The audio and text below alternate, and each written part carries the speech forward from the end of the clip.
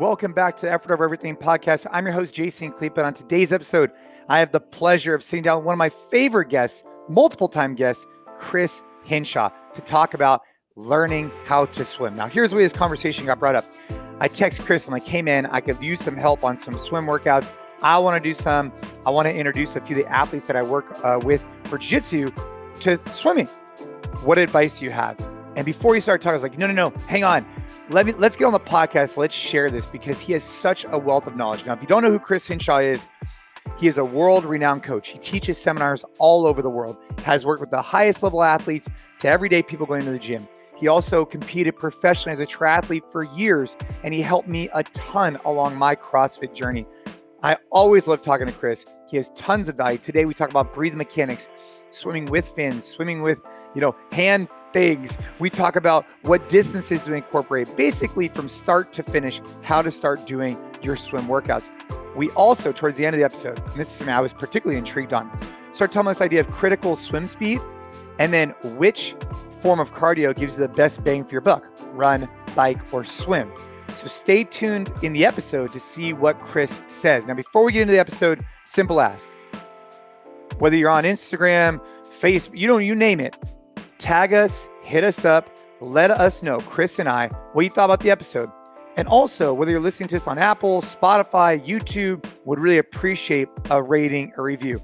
Takes you a short amount of time, but really, really means a lot to the podcast, means a lot to me.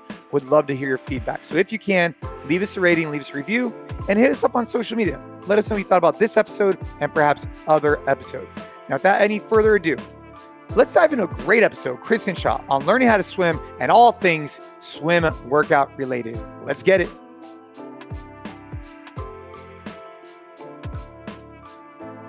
First time I'd ever seen that before. All right, Mr. Chris Hinshaw. I'm gonna butcher this. The sanctionals just finished up, right? You're so dated. I'm gonna butcher this. They're not called sanctionals, but okay, go on. Well, the semifinals. Semifinals just finished up for the CrossFit Games, and yes. I wanted to ask you a question because I have to ask. I saw what Scott Panchik wrote about the ropes, boy. And it's really interesting because. So today's topic, by the way, this podcast is about swimming workouts and how to design them, and I'm really excited to talk about that. But I was curious what your thoughts were about how the semifinal events went and if you had any visibility and all that, and then what they could do about these ropes in the future, because it seems like it's a just kind of a well-known thing that Dude, you're surprised. You're popping this on me. How did you know that I have an opinion about this? Well, so for those of you who don't have context on this, essentially what happened is there's a semifinal event and they brought back a 2014 regional event, which I competed in, which I had an interesting experience in. But anyways, this was not my key event. It was basically like you run, you do a legless rope climb, and you do that for 10 rounds. And before the event was started, Scott said, hey, there's quite a bit of slack on the floor of the rope, and it might be a hazard on the ankle, etc., as athletes drop off from the top. Well, it turns out that they didn't cut the rope, and turns out that he hurt his knee. Now, would he have hurt his knee either way? Who knows? But it just opened up this kind of idea of, the standard with the rope and the semifinal. So that's where we're at. Let's dive in, brother. I think that my issue was that how do you not pay attention and listen to someone with that level of experience? When Scott Panchik speaks, there's no difference between him and Rich Froning speaking. They have seen a lot. And it's not that he is trying to make an event easier. He's trying to make it so that the athletes are protected. And I think that CrossFit's done a much better job in eliminating the circus behind a lot of the workouts, right? Making it so that, like people are wearing vests in an obstacle course. It's like, you know what? The workout's hard enough just as an obstacle course. Why do you have to wear a 30-pound vest and risk people getting hurt? Yeah. Right. And I think that they've done a good job in trying to not let that happen. But to not listen to a Scott Panchik it says a lot. Where's the influence that someone like that has? Why aren't you paying attention to it? And that really concerned me, that there's not an infrastructure in place. Now, I just read Justin Berg's response on it, and What did basically he say, by the way? he he he basically said that, CrossFit has somebody in a position as an employee that is responsible for addressing these issues, and safety. But there was a communication breakdown. So, of course, now all the future ropes have all been cut for the next upcoming semifinals. But I mean, I think that this brings up a bigger picture. Like, I had a long conversation with Dave Hippensteel, who is, arguably the most dominant masters athlete out there, and he's 67 years old. And one of the problems that he talks about is, who is writing workouts for 65 plus? Are they Yeah. kids? Well, yeah. Or are they older people? Right. Do they understand that a 65-year-old can't do these things, Right. or they shouldn't? And that it opens up a bigger question: is are they really getting representatives like a Scott Panchak, like a Dave Hippensteel, in and supporting these events or workouts so that they hit the correct demographic properly? Like, why Right. would a 55-year-old woman do 150 GHDs in a competition? What's the Mm, point? yeah. And it's almost like when you're blind to that because you don't have that perspective, right? You're a 30-something Mhm. year old event coordinator, and you can't Right. yeah, I get that. I get that. And I mean, especially like listening to yeah. Scott. Yeah, go ahead. Yeah.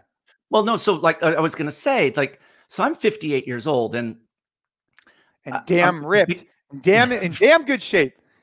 well, so I could run a 540 mile right now, and I'm not running more than 2 Woo! days a week, which at 58, it's legit. Well, I can't. One of the things that I never knew that this would be a limitation is, I cannot, if I'm running on the open road or a trail, um, I cannot process the road Oh coming yeah. at me, because of my eyesight or whatever, and the speed, and I can't process if I'm going to run into a pothole. And so when I run fast, and I consider fast anything under 6 minutes, I can't. I got to go to a track because I'm not safe. And if I've never even knew that existed, but it's real. Mm, And that, if there's not athletes that are representative in these various demographics, that's a problem, because they have yeah. no idea. Like, should Dave Hippensteel be doing overhead squats? Is it really for that population safe? Is that the message we're sending to other 65-year-olds out there who are looking for fitness? Is that really the test? And that's the question that I have. It Yeah. And I really think brings up a lot of questions. well, I think bringing up Scott is really interesting because this guy's been in the Yep, game forever. totally. He's Yep. been, if I'm not mistaken, he's placed top 5 like 5 times, like something, and he's been in the games, if I'm not, I think 10 times. And so Yep. for him to bring up a concern, and I think that concern about having the rope laying on the floor, it's like a Oh, pretty well-known concern. Like it's not like unknown. Like in right. gyms Molly across the Vollmer. country. Yes, in gyms And across the country, yep. they know to take that rope off the floor because it's a trip hazard, it's an Mhm. ankle, and then in Scott's case, it potentially uh, impacted his knee. Right? They still don't know what happened to him, but I think this brings up, obviously, to your point, Yeah. brings up two things that I think are really important. Number one is, you know, is there going to be this cohort of people where you're not just listening to your own echo chamber, right? You don't have 5 guys who are all in their this age group, this demographic who want these things, and Mhm. then baking these workouts where you start them programming for other people. And then also, and that also goes male, female, right? Like when I would Yes. program for women back in the day, I didn't have the same, I couldn't figure it out as well. So I would have, Molly, Miranda, others help me program because I couldn't tailor it well enough. And then obviously it brings up this idea of the safety in the future. And I think that it's gonna be an ongoing conversation, but hey, Yeah. that's not I what today's and podcast is about. But it was fresh on my mind because I thought that was unfortunate. It's really is, because he was really on his game.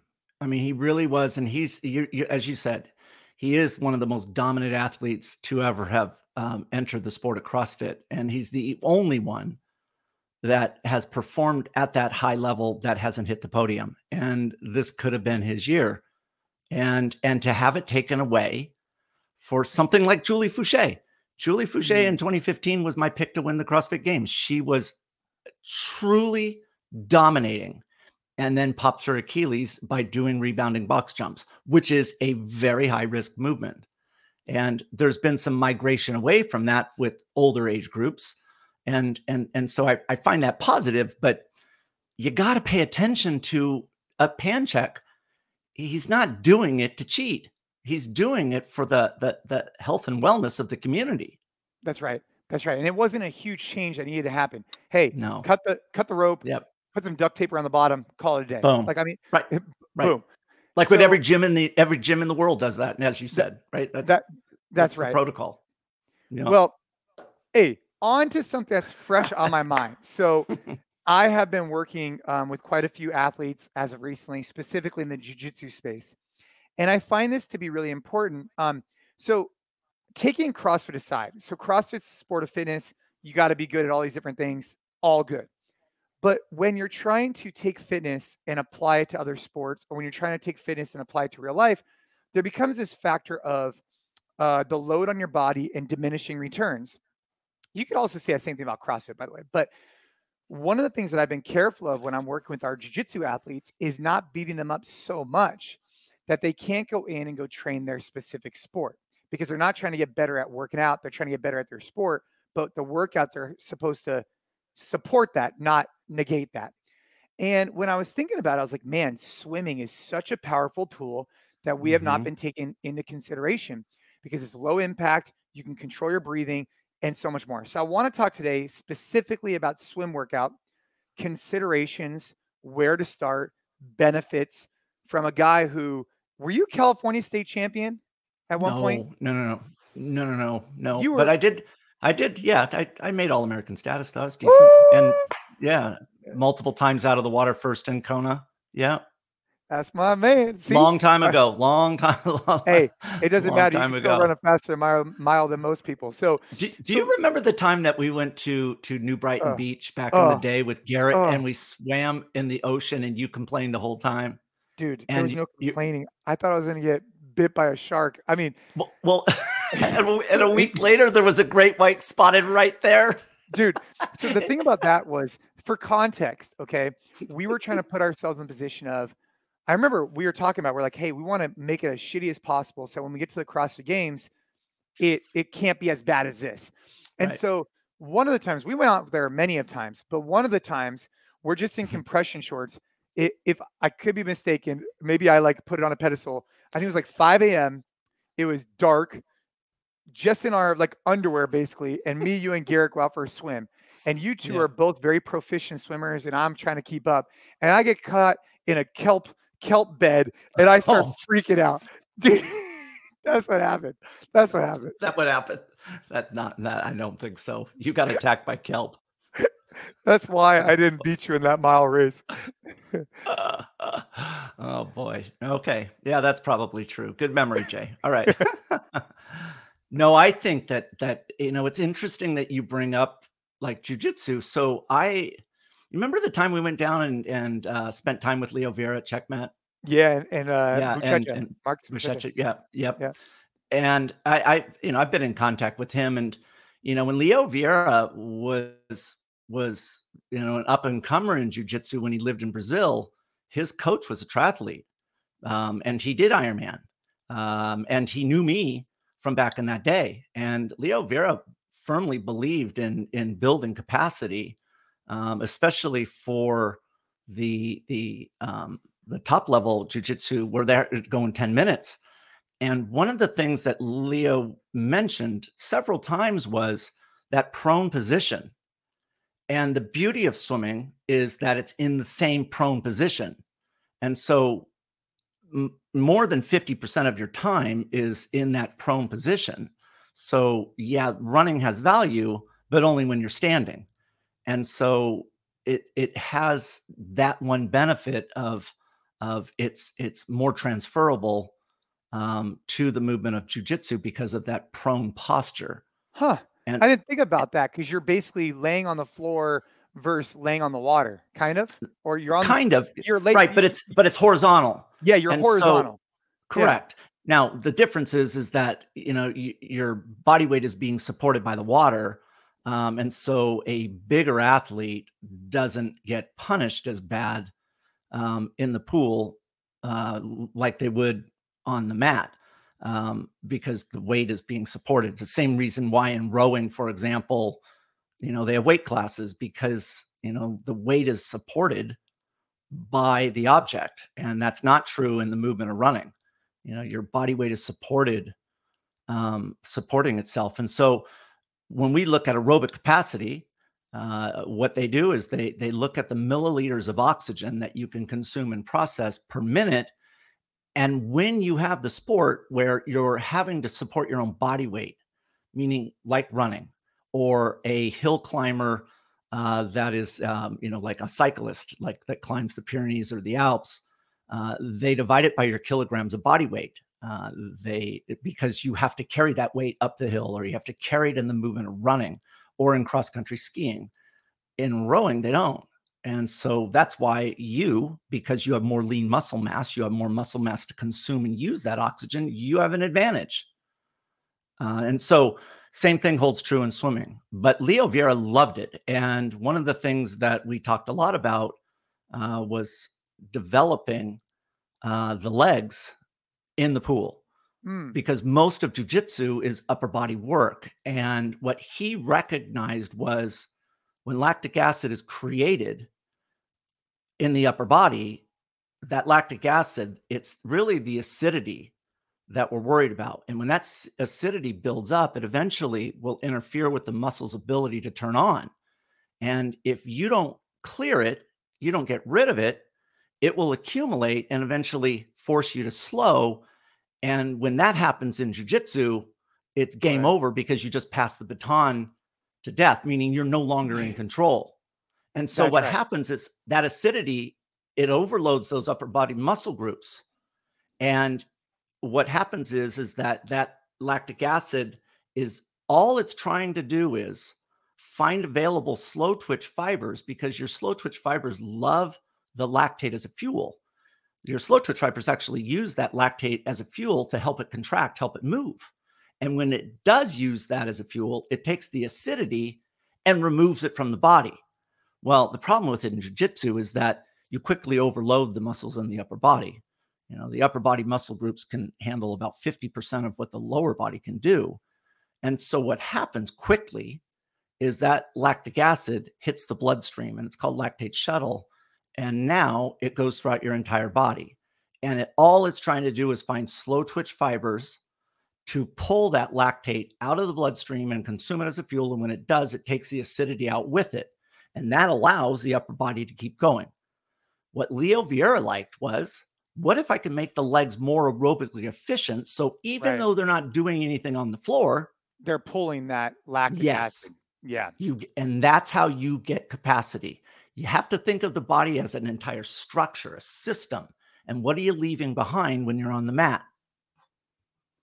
So let's break this down for, swim workouts are much more complex than I think people realize, but they're not that complex, meaning there's a lot of work rest, but it's single modality, right? But you can start getting into things like fins and all kinds of stuff. But at a high level, you and I have probably done, hundreds of swim workouts together. And where should people start when they're going for their swim workout? Should they create a baseline? Should they work off that baseline?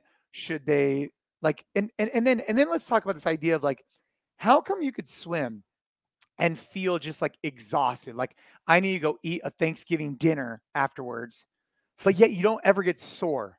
What's up with that? Yeah, but you're not doing the pounding that you're doing in other things. And so that's why swimming is looked upon as a active recovery sport. Well, the reality is that because of your inefficiency, Jason, you're never going to be able to do what you can do on dry land. You're not able because of your limitation. You just lack the experience to be able to put yourself into that position for a long amount of time. And so you bring up a good question. Where would you start? And the number one thing what we have to realize is the reason why you can't generate that level of fatigue is because you don't have the technique. Well, how can I give you technique? The way I do it is I give you swim fins. And swim fins are designed to make your lower body track the trail that your upper torso breaks in the water. So what you want to think about is as you're moving through the water, your shoulders, your torso is breaking the plane of water, and you need your hips and your legs to stay within that plane. And the mistake that a lot of people do is they have a bad kick. They don't have the mobility. They don't have the range of motion in the ankles. They are not able to point their toes like a ballet dancer. Well, what happens is that because their hips and their kick is weak, they end up splaying their legs, which goes outside of the plane of the torso. The other thing, when they kick, they bend at the knee. And every time the knee breaks the plane of the chest and the stomach, they slow down. And so that's why you would see a non-swimmer, when they swim, sometimes they're almost going backwards because the knee, they're bending, and the kick is always from the hip. It's from, you should feel it in the hip flexors and the high hamstring. If I give you a pair of fins, you know what's going to happen is you'll figure that out right away. And so now, with the aid of a device, you're able to actually feel what it is like to be a good swimmer. And that's important because eventually your non-fin swimming will eventually come into what it feels like to swim without fins. I mean, and you're going to go, or with fins, and you're going to go, oh, that's the feeling I was searching for. And you'll know with fins right away that you hit the sweet spot. And so fins are a great tool. Let's pause for a second. So before we even get into 5x100 and this and this and this, we're talking about swim technique. Now, in general, do you recommend freestyle? Is that a good place to start? For sure. Don't even play around. I mean, I know when we went to the pool the first time with Camille, I mean, you wanted to do sets of side stroke. And I was like, bro. No side stroke here. That's not a fifth stroke. There's only 4 strokes. So talking about freestyle is, by the way, I had messed around with the side stroke when I would go for like super long swims. But anyways, back to freestyle. So okay, let's talk about that really quick. That is important. So I learned a valuable lesson with Fraser.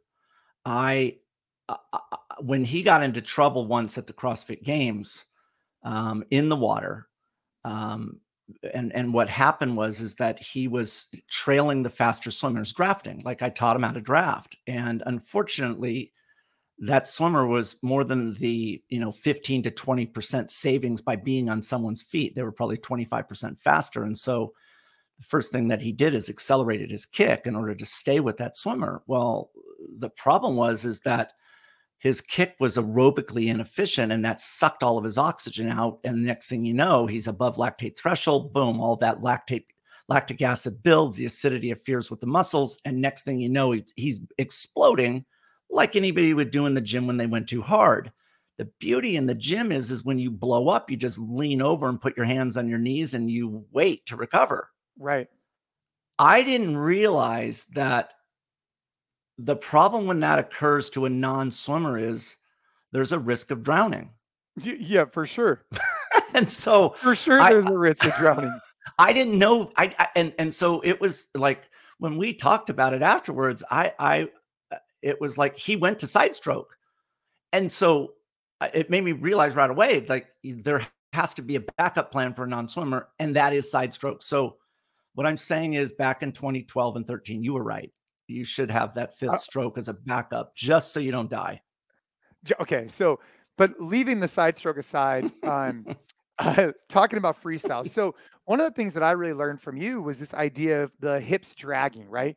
And when you think about someone going across the water and you're keeping the hips up, it creates this plane, like exactly what you're talking about, and basically just glides across the water. But as soon as my hips drop, it's basically like you have a built-in anchor going across the water. Right. And, early on, I think Rich was doing that a little bit. I know I was definitely doing it. And so the fins, what they do is they help you they help you learn how to kick from the hip flexor, so almost like straight leg, right? Yep. And then do they also then help you with your hips dropping, or is that where the pad underneath your hips come into play? No, so they do. They help keep your lower torso, like your trunk, Yeah.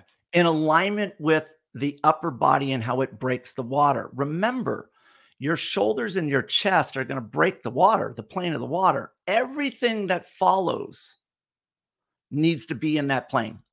Got it. Everything. And the And fins, yeah. so fins, like one of the biggest weaknesses that non-swimmers have is they're not able to flex their foot.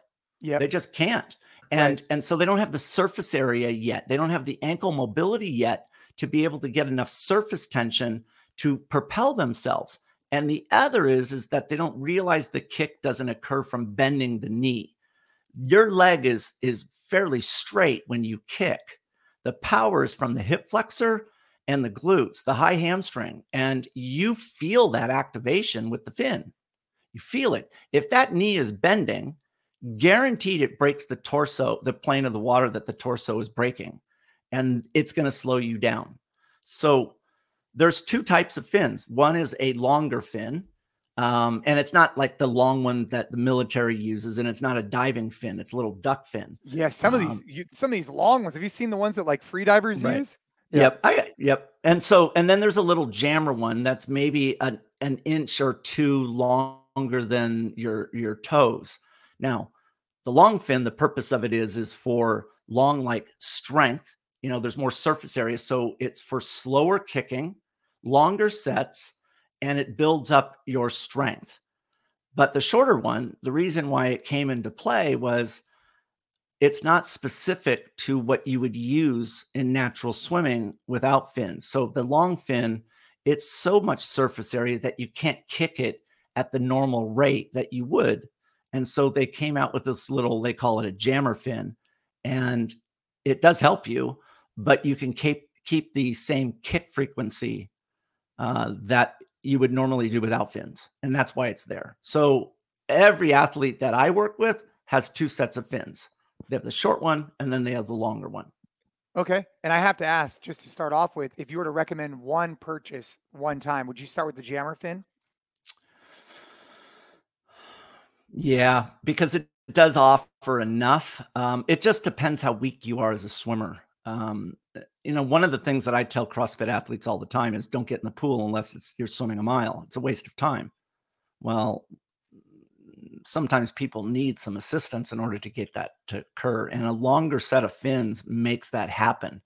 In the beginning, I know a lot of people think it's like, oh, I want to do high intensity. That's the best bang for the buck. Well, you don't have the aerobic base yet. So enjoy your lack of fitness and just focus on time. Just Mm. get in the water and get some time in. Don't worry about speed yet. There's a lot of time to suffer. Get in that base mile, build up the aerobic conditioning. For jujitsu, I honestly would recommend them doing 50% of their workout in fins and building up the muscular stamina of their hip flexor. I would think, you're the expert, Jay, but the hip No, well, flexor is I, one of the most important muscle groups in jujitsu. yeah, I'm speaking for this audience in particular, but I'm also speaking in generalities. I love this idea of the jammer fin and getting started. Yeah, in jiu-jitsu, Mhm. I've been thinking a lot about the adductor and the hip flexor and how they're Yep. incorporated when you're holding someone. It's just been Yep. something that's been on my mind. And Mhm. so, you said something there. It's like, hey, don't even get in the water if you're not prepared to swim a mile. And so when someone's just getting started, let's assume for the sake of argument, they really don't have much exposure to swimming other than just like recreational, right? They could swim enough not to die. But Yeah. when it comes to, swim strokes and things like that, what I love the idea of talking about the fins because it really correlates to the hips. But what is the next thing to focus on? Should we focus on if you were to give a simple kind of feedback loop for someone when they're reaching and pulling through the water and then kicking? While we're on technique subject, is there some takeaway from the upper body perspective that you think that someone should start with before they really focus on time and things like that? So we talked about the lower body and the issue. The Yeah. upper body, and the number one problem that non-swimmers have is their breathing mechanics. Mm. If you think about it, the opposite is true with the upper body, meaning the legs sink, and when non-swimmers take a breath, their head goes up high. And imagine Their you bring your belly, head up. because their lungs inflate. Well, they're afraid that they're going to choke on water when they get the breath. So they Ah, believe yeah. that they have to exhale all of their air and then inhale all of the air. And their breathing mechanics are messed up in that way. You never exhale all of your air in the movement of swimming. You exhale portions of your air. So my lungs are abnormally large. I mean, that's why I was decent in endurance. And so if I push all my air out, it's 6.2 liters of exhale. Well, if I do that, I'll sink. So what I'll do is push out half of that. And now I essentially have a life vest on, and that allows me to stay buoyant. Great swimmers, they pivot around this buoyancy, which allows their feet to stay up in the water. So if you watch me float, my legs would sink. But what I do is I intentionally pivot around this buoyancy. That takes tremendous feel. But the mistake that people make, non-swimmers, is when they take the breath, they lift that head up high and the shoulders come up, which forces the hips down. Even with fins, those hips are going to fall. So you have to always remember that you want to minimize head height. Even when you see like triathletes swimming in the ocean and they're sighting, you sight by popping your head up and you just get your eyes out of the water. You're not breathing here. The way you swim and you sight is the head comes up, you look back down, and then breathe. It's a two-part process. The non-swimmer does a whole water polo stroke and keeps their head up and goes like this. And that is an incredible waste of energy. Right, because the head doesn't come up to breathe, the head comes to the side to breathe. And for That's you, correct. what type of stroke rate do you recommend to start with? So for me, it's like left, right, breathe. Like I'm breathing like basically every other. Well, it You depends on if bilateral I breathe. feel like my Yeah. heart rate. It depends if I feel my heart rate really start to jack up. I'll slow that back down. But what's a good place to start? Because I actually think this is a great topic. One of the reasons why This I is the love the best idea of topic. swimming. This is the best topic. Th- Long This is time by ago. far the best. So when we I was gonna talk tell a about story. breathing, oh, I'm sorry. No. Oh, go tell your story because I'm This is so a excited story about this about you. because this No, is go this is tell me. it. We're running No, don't talk and about me. we're running and I'm breathing like shit. And I'm like, huh, huh, huh, huh, huh. And you're like, Jason, you're not swimming. He goes, you could breathe anytime you want to. Get your heart rate under control. And I remember when you said that to me at the time, I was like, I didn't quite, but when we got in the pool, it reminded me like, hey, when you're in the pool, you can't breathe whenever you want because your head's under the water. You can't breathe there. You have to find a rhythm. And now I've taken that into everything else I'm doing. I think about each different thing that I'm doing, like the sport of swimming. We have to find your breathing rhythm. It's because of you Yep. on the track that then correlated that with me. So let's talk about breathing. But that is the truth. I thought you were going to tell the story about when I would jam your elbow and you threatened to fly me over the fence. No. That was another day. No, so we talked about breathing previously, and you're absolutely right. I think that breathing like anything, if you look it up, it's gotten very complicated. And people are talking about nasal breathing, and you breathe in through the mouth and out through the nose, and people are losing sight of what is the most important thing in terms of breathing. And there's two core things. And when we talk about swimmers, they without a doubt have those two things nailed better than any other athlete. The worst athletes are weightlifters and gymnasts. They never establish the two core principles when it talks about breathing. Remember, the brain is responsible for the recruitment of your motor units. The brain is. So imagine the brain has no concept of when the next dose of energy is coming in. Well, how does it not know you're going to go into a 1-minute breath hold? So because of that, when it's random breathing, the brain is never going to free up the maximal amount of muscle fibers to make whatever you do easier. So if it's random, then whatever you do, just be aware it's harder than it needs to be. And I have people talk to me all the time about this. It's like, I have no idea what happened. I had the race of my life. Well, probably what happened is they locked into a reliable and predictable breathing pattern. Swimmers, without a doubt, have the best breathing rhythm because they have to. So for me, I like to breathe every stroke. Now, what's interesting is that I carry that same breathing cadence onto the bike and onto the run.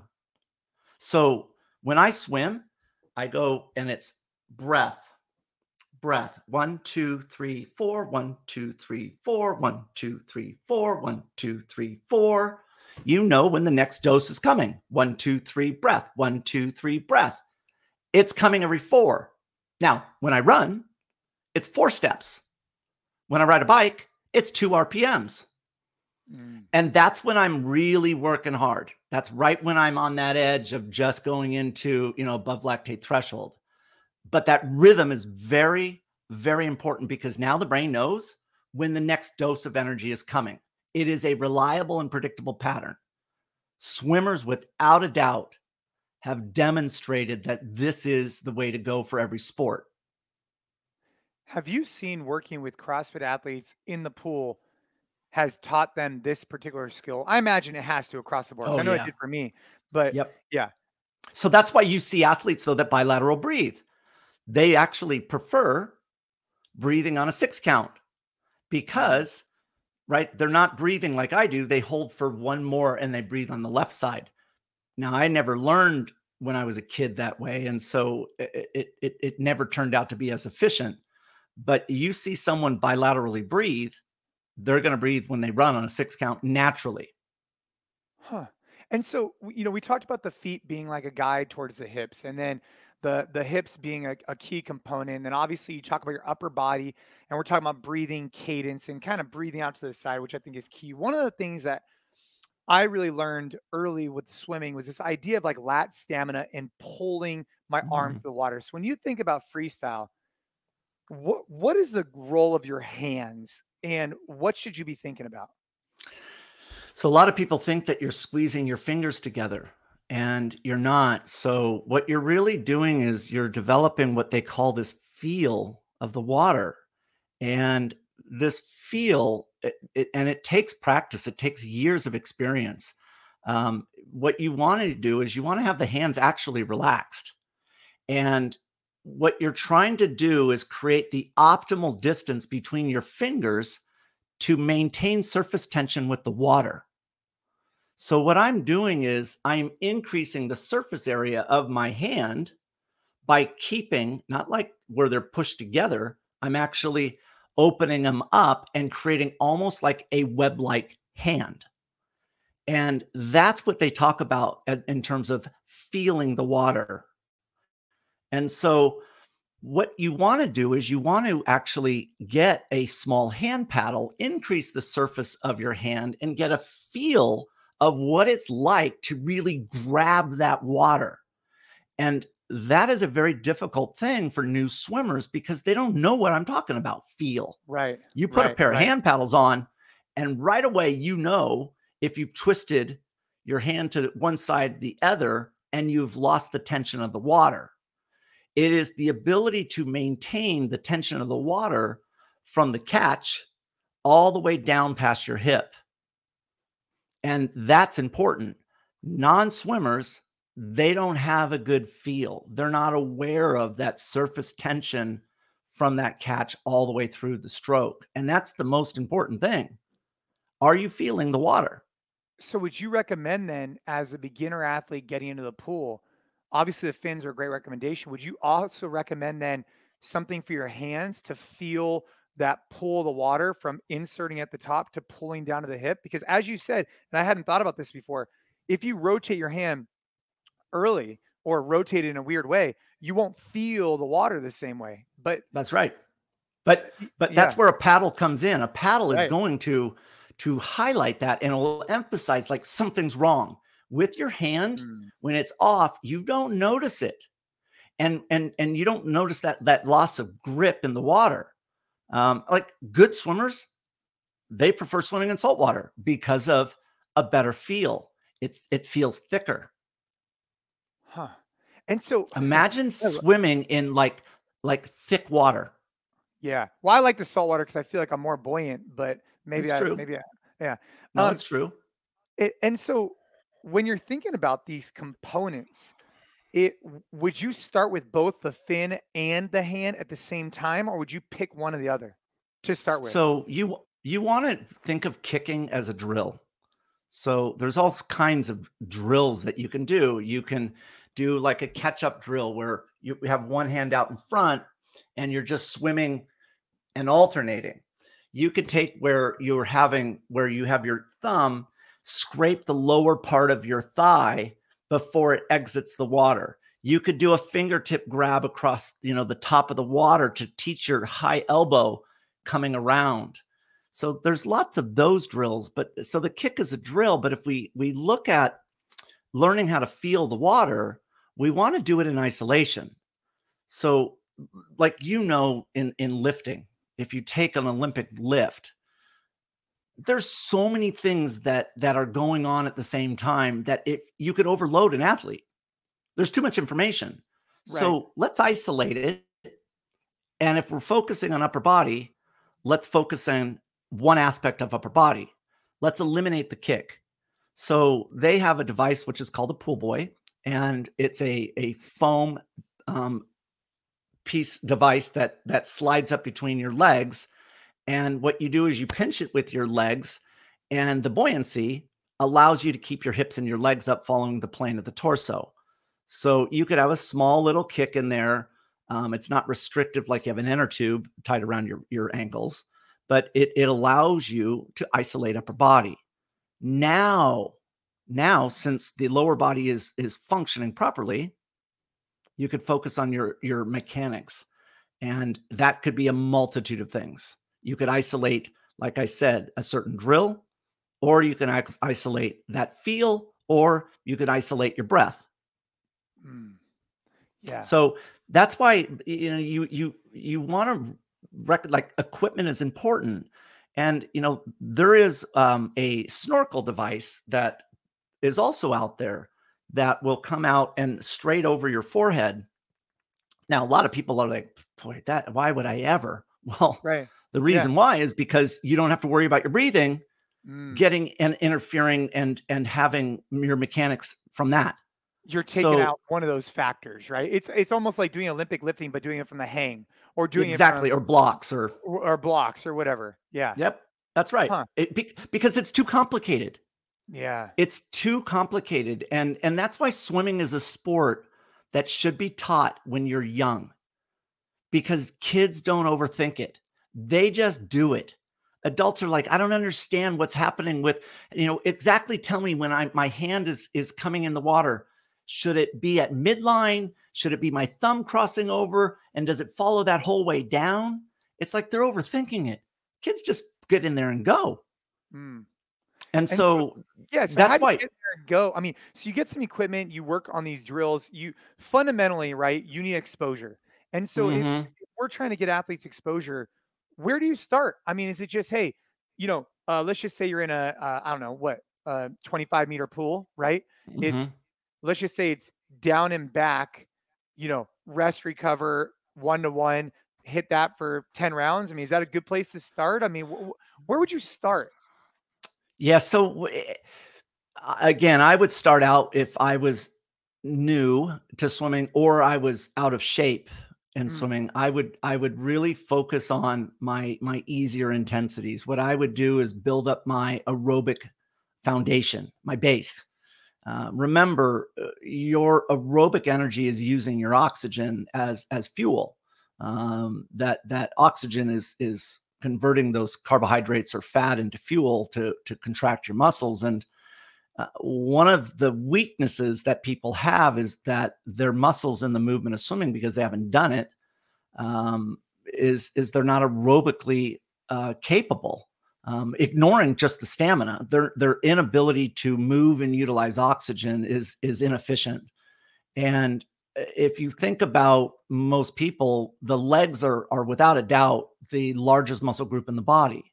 So the reason why I support and I promote, swimming with fins, and especially kicking, getting a kickboard and using short fins and long fins, is because you build up the aerobic capacity of the largest muscle group in the body. And anybody can grab a kickboard and a pair of fins and look beautiful in their kick. Anybody. So what you need to do is find within your swim workout, as inexperienced as you are, get some fins and a kickboard and focus on the largest muscle group in the body.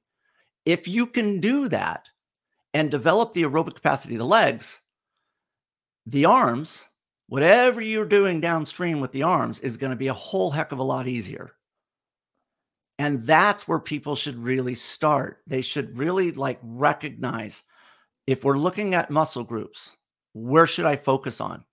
And how can I work good mechanics while I'm building up my base? And you know what? The kick is the obvious choice. So I like the idea. I write mostly kick workouts for people, especially when they're new. We're going to swim twice a week. One's going to be a standard swim workout, and the other is going to be mostly kicking, because we need to build up the aerobic capacity of the kick, the legs. Yeah. Yes, dude, this is exciting for me because I know some people listening are probably like, oh yeah, like me, I'm like a little kid right now, because I've been there before where I've been on a kickboard.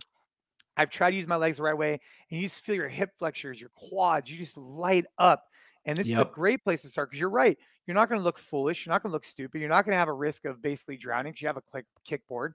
You can really do it and not feel, that like a fish out of water, and then transition into your next step. And exactly.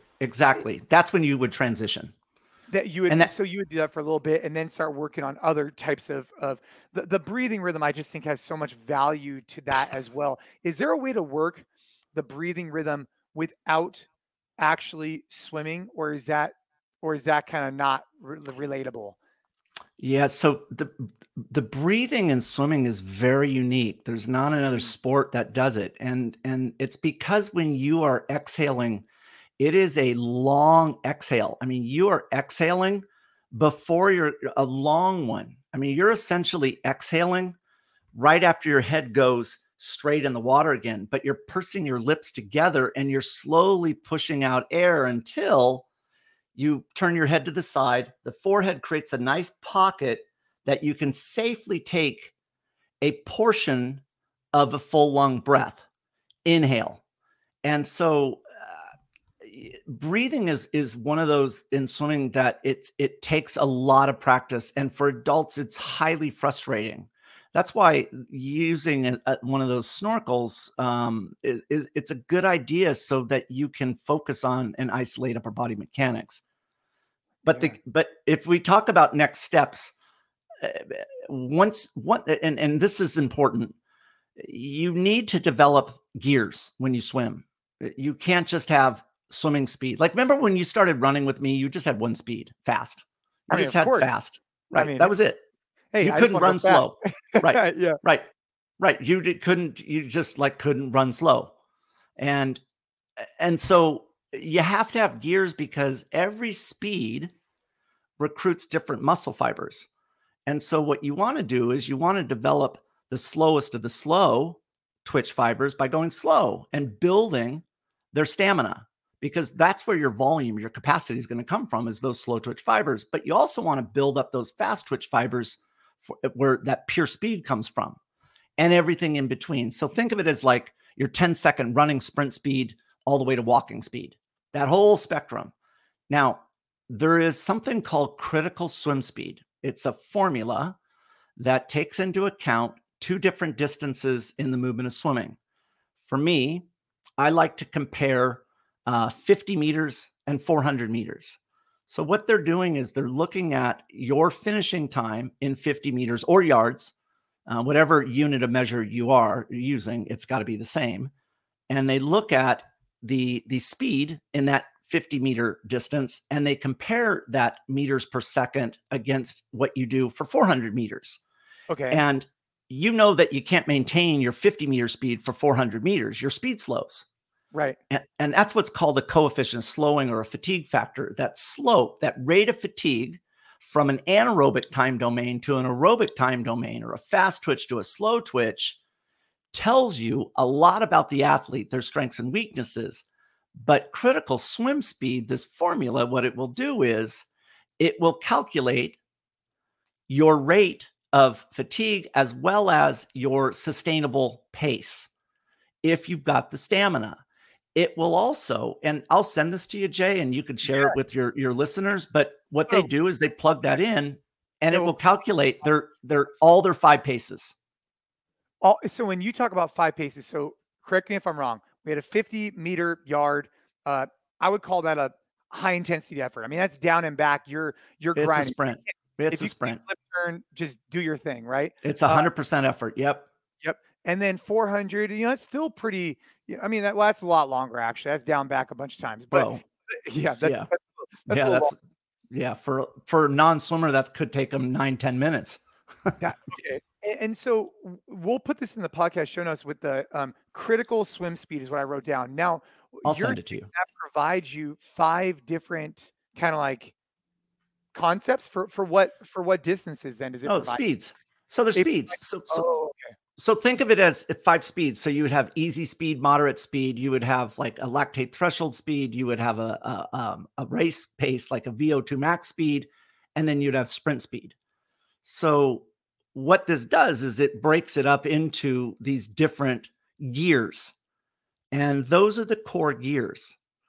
And so when you're designing workouts, you can use a specific target time to gauge your level of intensity.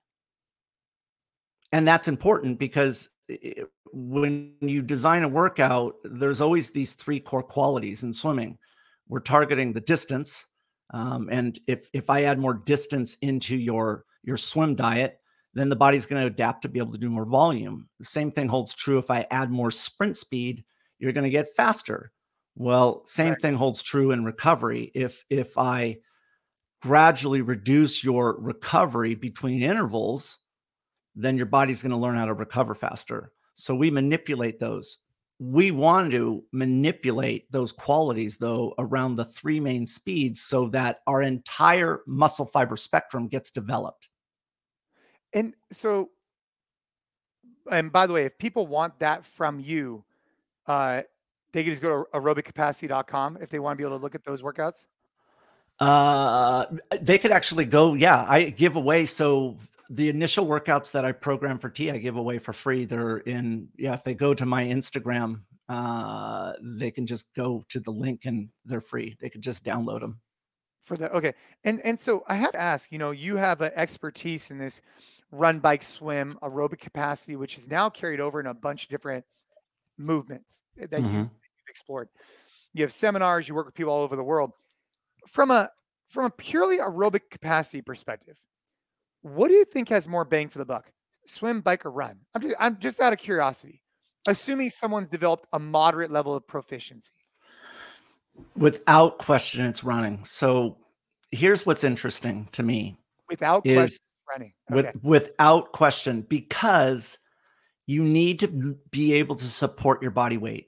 So Jay, so here's the deal. I don't even know if we've ever talked about this, but you are an anomaly.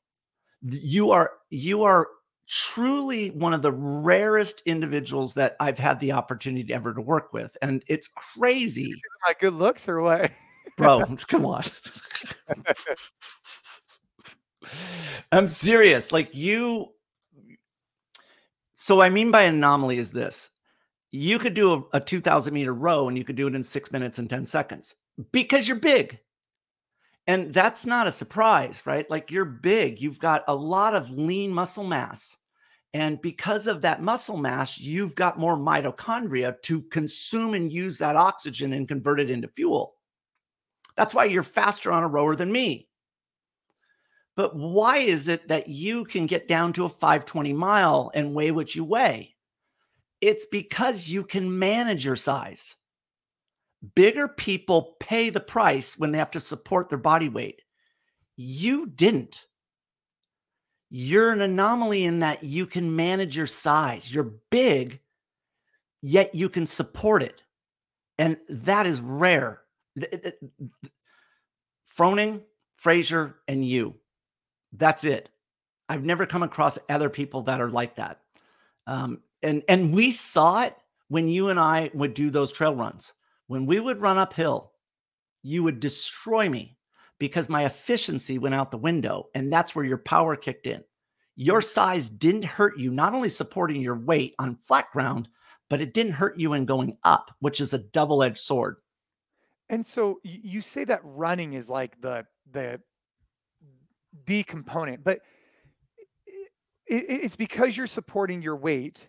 But if you were worried about overtraining, if you were worried about overloading the system, would you still prefer, like an athlete, to run over run over swim, or is that compounding going to impact? Or do you say, hey, if you run efficiently and you're not running, miles and miles and miles, you'll actually get more bang for the buck being on the track for a 2 to 3 mile session than you would swimming?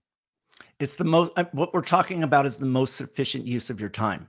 Yes. So, exactly. so what's interesting is the sport with the least percentage fatigue, meaning, so what I mean by this is your rate of fatigue as you move into longer and longer time domains.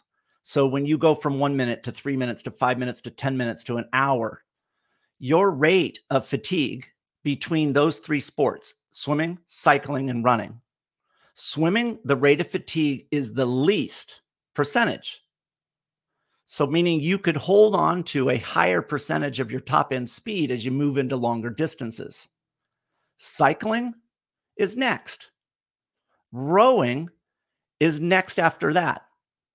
Running is double the rate of fatigue of rowing. Double.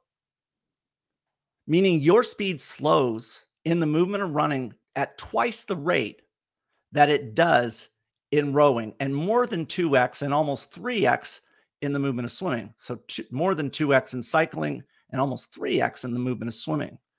That's what's compelling. Meaning that's how hard it is to support body weight for anybody. So you really got me thinking here, because I was really trying to create this idea of developing aerobic capacity through the pool as a catalyst to kind of deload the body. But if I'm thinking about time, bang for your buck, and access to a pool, I mean, running does come with its benefits, right? I mean, you could do it anywhere. And as long as you could get on a track and you can start creating, and I mean, you and I have talked about this, endlessly, which we should do another session on, just how to prepare for your runs, right? Because that's a whole nother beast. But think about you. Like, when you worked on your running, and it wasn't that we ran fast. We didn't run fast. We were developing your entire spectrum of fibers, the slowest of the slow walking to your 10-second sprint. But we spent a lot of time going slow. And how did that translate to all the other things that you were doing in the gym while standing? I'm talking weightlifting, back squats, front squats, snatches, right? Clean and jerks. Anything that you did standing, those standing muscles are now, they have more capacity, they have more stamina, and they're not passive anymore. They're active. And when something is heavy, you recruit all your muscle fibers, your fastest of the fast to the slowest of the slow. Well, what if you don't train your slow? Then they're not available. That's right. And so if you want to get back on the track, and I mean, look, I could talk to you for another 3 hours, but I had this question. Yes. I've been, as of recently, been more interested in like barefoot type stuff, like not crazy, but I'm intrigued. And, I spend a decent amount of time on the jiu-jitsu mat, so I'm barefoot a lot. Yeah. But right now I've been trying different shoes out, the GoRuck shoe, this, you name it. What shoe are you kind of rocking right now as far as like an entry level to kind of have like a minimal approach to your kind of reinforcing this midfoot strike? Where would you start? You say, hey, fuck all that, right? Let's just get a big cushion because you probably run poorly anyways. Make sure you have some protection. What do you think? Chris Hinshaw is currently taking off his headset, and I think he's going to get a shoe. This episode brought to you by Oh no. what shoe is that, man? This is the Adidas Adizero, and I'm going to show you something there, so you could see where I land. Can you see my midfoot strike right there? Oh wow! So for those of you who are listening to this, Chris is holding up a Adidas shoe that has like a pink bottom, but in one particular area, is that worn off? That white? Oh yeah. Here's the other one. Yeah. Wow, that's pretty cool. Okay. So if you look at this shoe, what's interesting is on the bottom, the wear character. We're supposed to be talking about swimming, but so this is a midfoot strike, right? Right here. Right. This actually, they talk about a toe strike, but this wear characteristic where I land is on right next to my baby toe.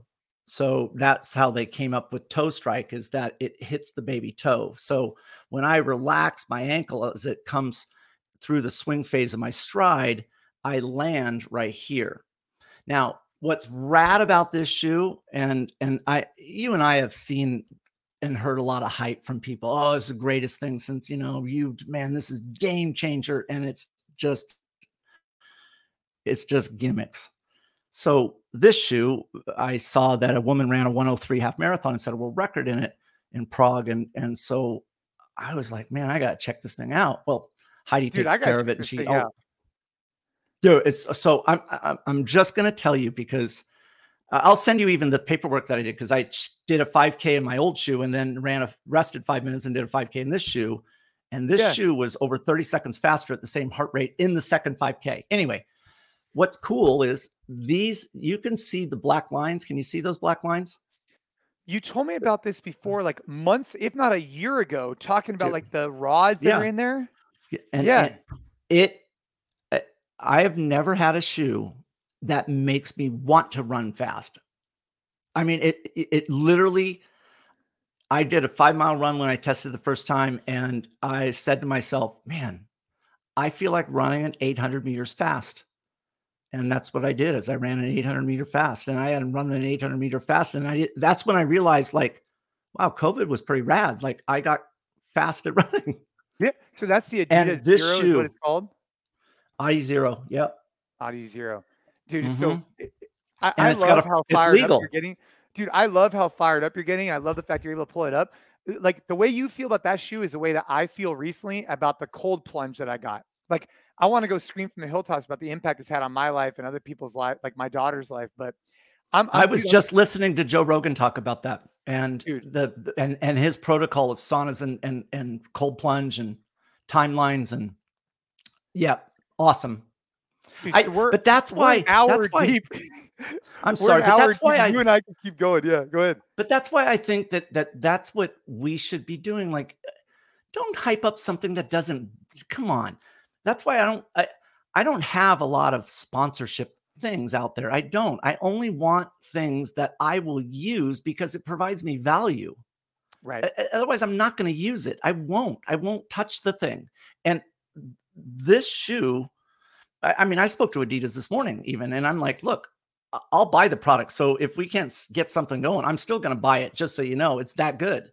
Right. It's that good. It's a game changer. It was like when I did triathlons, and there's a product that a component manufacturer in Italy, Campagnolo, and back in the 80s was when they made the first disc wheels. So no spokes. What they did is they eliminated them, and they created 2 monolithic Kevlar spokes that covered, the wheel from the hub to the rim. Well, wind tunnel's test said that in a 40-kilometer time trial, 25 miles, which was a standard Olympic distance back then, and still is, it was a minute of savings. Wow. These discs were $2,500. And I mean, we're talking about 1989, $2,500. With current inflation rates, that's $100,000. At least, yes. So because of my sponsorship with them, I had it for free. Yeah. It gave me an unfair advantage. I was able to go a minute faster, or I could go the same speed and now start my run completely rested. that's a game changer. And so that's where I feel like athletes, like it's hard to tell if something is good or not. Like, what makes it great? Well, I tested it. Yeah. I mean, I'll send you that too so you could read about it, but it's legit. And I haven't come across products that often that are not just gimmicks. Dude. Well, look, we're creeping over an Anyway, hour. We got to sit down and talk again. This time about run. Next time we got to talk running. Oh, and we got to still follow up with Kelly and you on dude, kids and fitness. That episode was great. that was so Dude, I great. always love chatting with you, and I love getting insight. You know, the reason why I'm on the phone with you right now is because I really want to know. Hey, what do you think about swimming? I want to incorporate this for athletes that I know, but now I'm having a little bit of a.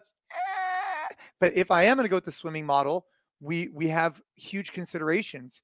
But is the best bang for the buck going there, or should it be, because they're already coming into our gyms doing our NC Fit workouts, but I'm trying to then get in some additional aerobic capacity. So I think the run could be a good option. So Keep in mind the movement patterns are different. And so if I was going to contrast something, running is opposite to swimming, vertical versus horizontal. And there is a good complementary, you know, value there. So, I mean, I grew up swimming and I'm grateful for it.